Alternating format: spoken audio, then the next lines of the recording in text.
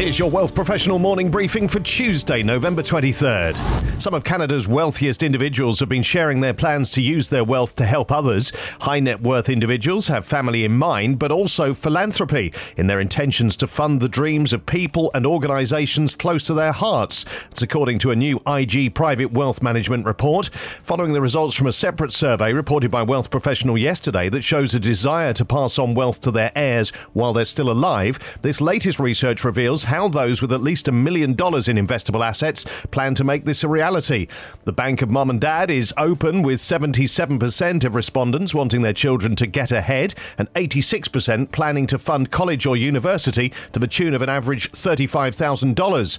Getting on the property ladder is another key focus to help the next generation, with high net worth individuals preparing to gift an average $145,000 to each child for home purchase. While advisors may be inclined to dismiss cryptocurrencies as nothing more than speculation, those who refuse to engage with interested clients may end up leaving billions of dollars on the table. Using a 5-year model, new research from Broadridge Financial Solutions has found that financial advisors and wealth managers are set to receive up to $4.6 billion in incremental fee revenue through cryptocurrency. And while interest in crypto is commonly ascribed to younger investors, research from Gemini pegs the average age of crypto investors at 38, while the average crypto-curious individual is 44.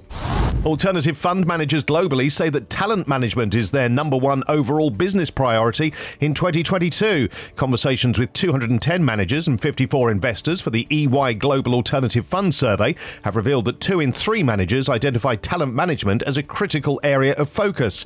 Diversity is a key part of the challenge, especially in the front office. Less than 1 in 10 hedge funds and only 2 in 10 private equity managers reported having a front office that had 30% or more females, with significantly less composition from underrepresented minorities. The alt fund industry is not alone in its talent management struggles, but the report shows that firms are aware of the need to create a flexible, inclusive and diverse working environment, especially as diversity has been shown to produce better investment outcomes. While the streak of mutual funds outselling ETFs this year hasn't snapped yet, the latest industry stats show sales of the two products trending in opposite directions.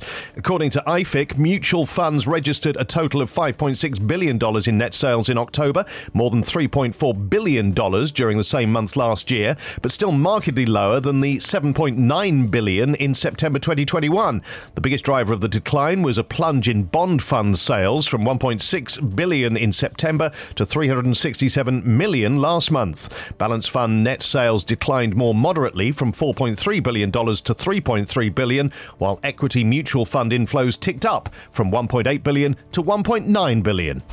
These stories in full at WealthProfessional.ca and in our newsletters, plus the MFDA sanctions an ex-dealing representative who paid for leveraged investments he'd recommended and borrowed $110,000 from a senior.